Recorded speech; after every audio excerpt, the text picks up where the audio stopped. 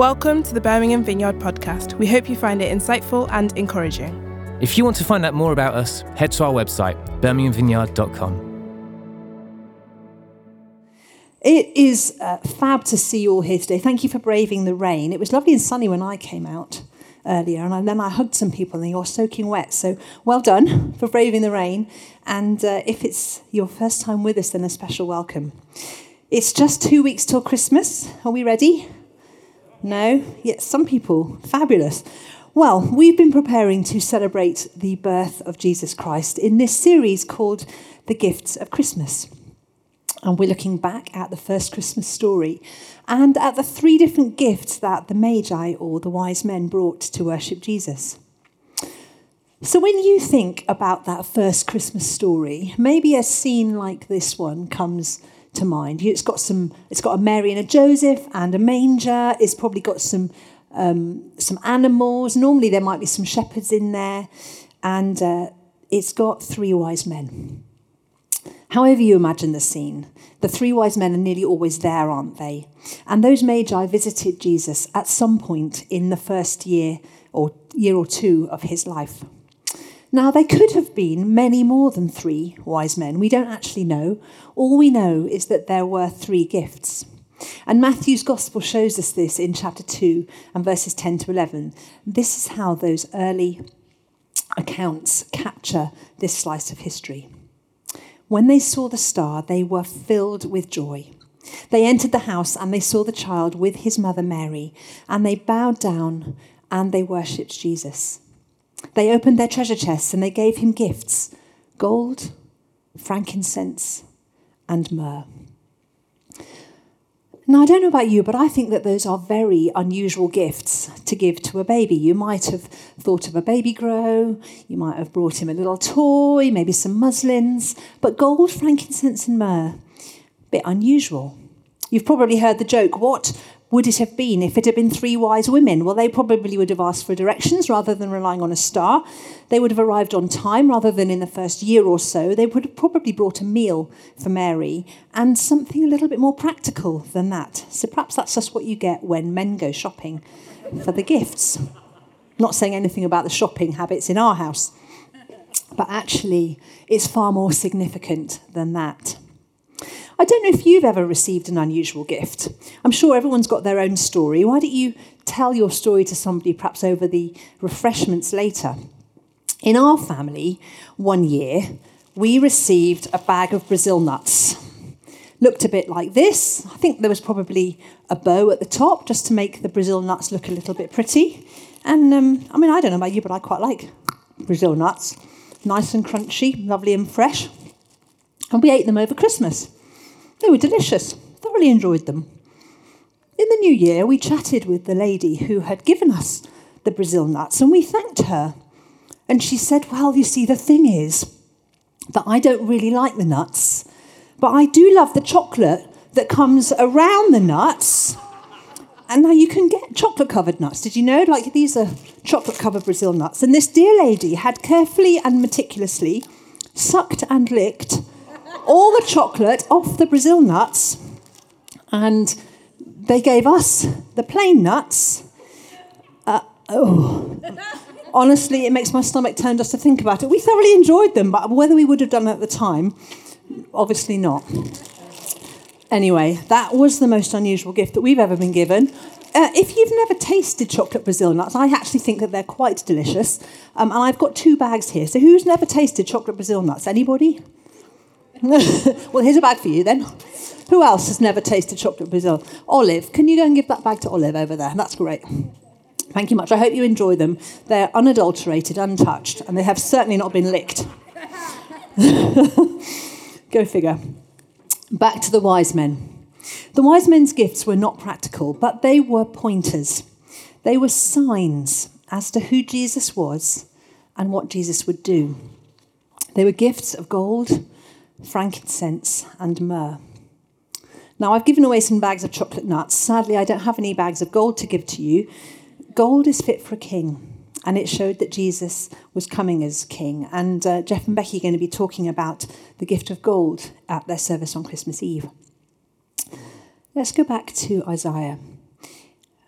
In Isaiah chapter 7 and verse 14, it says this: "The Lord himself will give you the sign. Look, the virgin will conceive a child. She will give birth to a son and will call him Emmanuel," which means God is with us. He's a king for sure. And that is why the wise men bowed down and worshipped him. So they brought gold, they brought frankincense, and they brought myrrh. And there we go. Today, I want to talk about the gift of myrrh because it was a sign of what was to come. And the myrrh is the dark brown looking kind of resin on the right of our picture. Now, I didn't know this, but frankincense and myrrh were as expensive as gold. In fact, some people think they had greater value than gold. So these are not just cheap gifts. These are expensive, rich gifts. The word myrrh comes from an Arabic word for bitter. If anybody wants to know what frankincense and myrrh actually smell like, come to me afterwards. I've got some little bottles of oils that are made with frankincense and myrrh that I was given as a Christmas gift a couple of years ago. And they smell beautiful, so come and find me. Myrrh was an antiseptic and a painkiller. In fact, it's still used for healing today. It was used for healing then, and it's used for healing now. When people died, myrrh was often used to prepare their bodies for burial. Now, that is a very strange gift to give to a baby because it's associated with times of bitterness. So at the very moment that Mary and Joseph are celebrating the wonderful gift of a new baby, this gift is pointing ahead with themes of suffering and sorrow and death. In the first act of this story of Jesus, these gifts act as symbols or signs. They're pointing to what Jesus is going to do in his lifetime, but it only makes sense when we look at the entire story of Jesus. Long before Jesus' birth, many things were prophesied about how he would live, where he would be born, and then where he would die. You can find them all in the Bible. And I want us to look at an Old Testament passage from Isaiah that actually we've had read to us this morning. Isaiah was a prophet. He was speaking 700 years before Jesus was born. And his message makes sense of this gift of myrrh and of why Jesus came. Isaiah chapter 53 speaks of God's suffering servant who would face sorrow and even death, but through it all would bring healing. So speaking of Jesus, Isaiah says this: "Surely he," that's Jesus, "took up all of our pain and bore all our suffering. He was pierced for our transgressions. He was crushed for our iniquities, and by his wounds we are healed. All of us like sheep have strayed away. We've left God's path to follow our own, and the Lord has laid on him the iniquity of us all.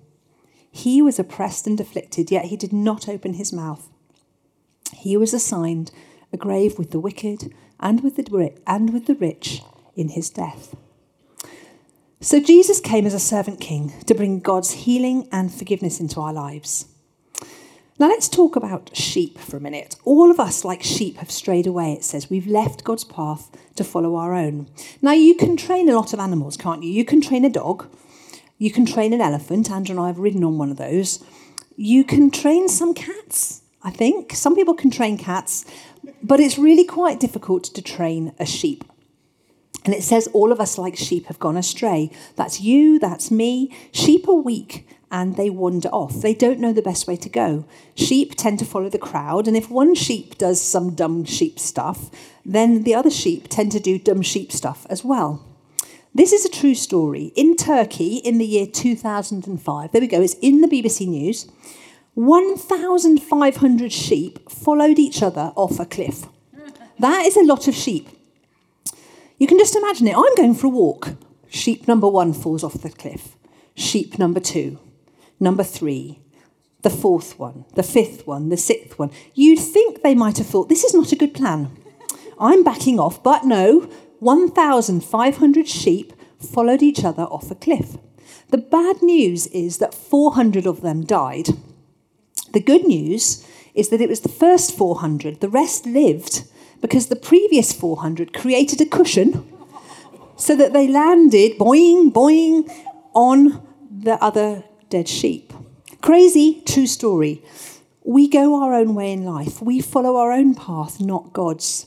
So when Isaiah calls us sheep, it really is not a compliment. Sheep wander. Where are you going, little sheep? Oh, I don't know. I'm looking for something. I'm looking for happiness over here. I'm looking for a new pair of shoes. That'll make me feel better. Oh, if I have this experience, it'll be lovely. No, that hurt. Oh, and it hurts somebody else as well. That's what happens to sheep.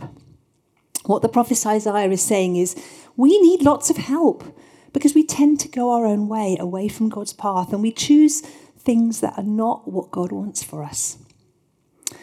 So let's look again at what the Bible says in Isaiah 53. All of us, like sheep, have strayed away.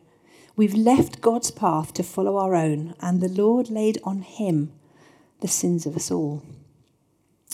Now remember, this is 700 years before the birth of Christ that Isaiah was saying the Lord laid on him the sins of us all. Isaiah is describing the cross of Christ. And Jesus knew that it was God's solution to our problem. So why did the cross happen? Why did Jesus have to die? It wasn't just a tragic turn of events. Jesus wasn't a victim. He voluntarily laid down his life.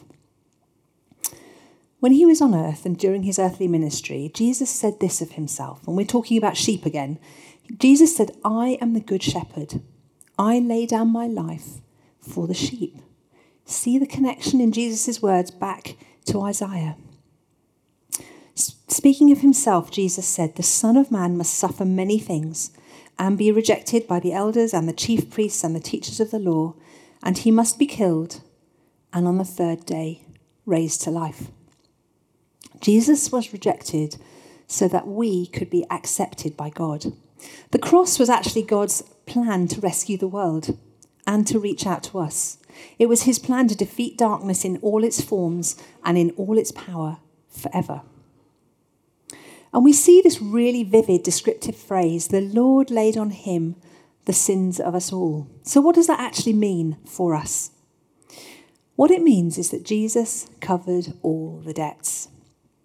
All the things that needed to be put right or settled, where we'd wronged others or we'd wronged God. At the cross, Jesus absorbed all the damage that we've done to others and all the damage that we've done to ourselves, the pain that we've caused and the pain that we carry. All that stuff was like darkness, potent darkness, that Jesus soaked up in his body and his soul on the cross. It was all laid on him. At the cross, Jesus absorbed into his pure life all of our faults, all of our failures, all of our darkness, and all of our pain. Now, the word myrrh, the gift of myrrh, crops up again at the cross. Because when Jesus was crucified, they offered him wine mixed with myrrh to take away the pain. And you can see that in Mark chapter 15. But Jesus rejected it because he chose to fully embrace the pain so that we could receive healing. Jesus took death so that we could know life. He was wounded, but we get restored. He took on bitterness, but we get the sweet experience of God's love in our lives. Let's look back at that passage from Isaiah again. Jesus was despised and rejected, a man of sorrows, acquainted with deepest grief. We turned our backs on him and we looked the other way, but he was despised and we didn't care. Yet it was our weaknesses he carried. It was our sorrows that weighed him down. Have you ever faced grief or sorrow or pain? Have you ever been mistreated or rejected? Jesus gets it. Jesus fully understands because he faced it too. Not only did he face it, but he carried it. We've been thinking about unusual gifts today, but really it is Jesus who gives us the most unusual gift. He gives us the gift of friendship with God. This is the Christmas story. What God has given in Jesus is an unusual gift. Now, some people sometimes ask, what's the difference between Christianity and religion? Well, it's the difference between two words, do and done. Religion is what we have to do to get to God. Christianity is about what God has done to reach out to us. God did for us on the cross what we could never have done for ourselves. Jesus came, he lived the perfect life that we could never live, and he died on the cross to pay our debt to God. Then he rose to bring us life. So all of us, like sheep, have wandered from God's best. We've gone our own path, but Jesus wants to walk with us on our path through life, to lead us and guide us. His plans for us are good. He wants to walk alongside us in good times and in the bitter times, in the bitter seasons of life. And through this Christmas story, Jesus shows God's love to us. He invites us to trust him, and he invites us to follow him. Jesus brings the gift of friendship with God to each one of us, and that's God's unusual gift, a gift we don't deserve or earn. So as we reflect on the gift of Christmas, I'm reminded of the words in the Christmas carol that we sang earlier. What can I give him, poor as I am? If I were a shepherd, I would bring a lamb. If I were a wise man, I would do my part. Yet what I can, I give him. I give my heart. So today, as we're thinking about Christmas and the gifts of Christmas, we can open up our hearts and our lives to Jesus, the Good Shepherd, who laid down his life for us. And because Jesus embraced death, we get to experience new life with God. Maybe you recognise that you've wandered off a little bit. Maybe you've wandered over here, pursuing something else. Maybe you've wandered over there. God's invitation is for us to get back on the path and let him walk with us. So as we conclude, I'm going to just read a simple prayer, and I'm going to give you the chance, if you'd like to echo the words of that prayer in your own heart. It might be that this is a prayer that you would say for the first time or the 1,000th time. But God promises to listen to us whenever we turn to him. So let's pray. Jesus, I believe that you died for me. I believe that you rose again so that I could live for you and with you. I'm sorry for all the times that I've gone my own way. I want to follow your path for my life and have you walk with me on that path. Jesus, come into my life, lead me, fill me with your Spirit. Thank you that you hear my prayer. Amen. We hope you enjoyed the talk and found it helpful. We'd love to welcome you to one of our gatherings. We meet in multiple locations at multiple times on Sundays, as well as in midweek small groups across the city. More information on all of these can be found at our website, birminghamvineyard.com. Thanks for listening. Have a great day and God bless.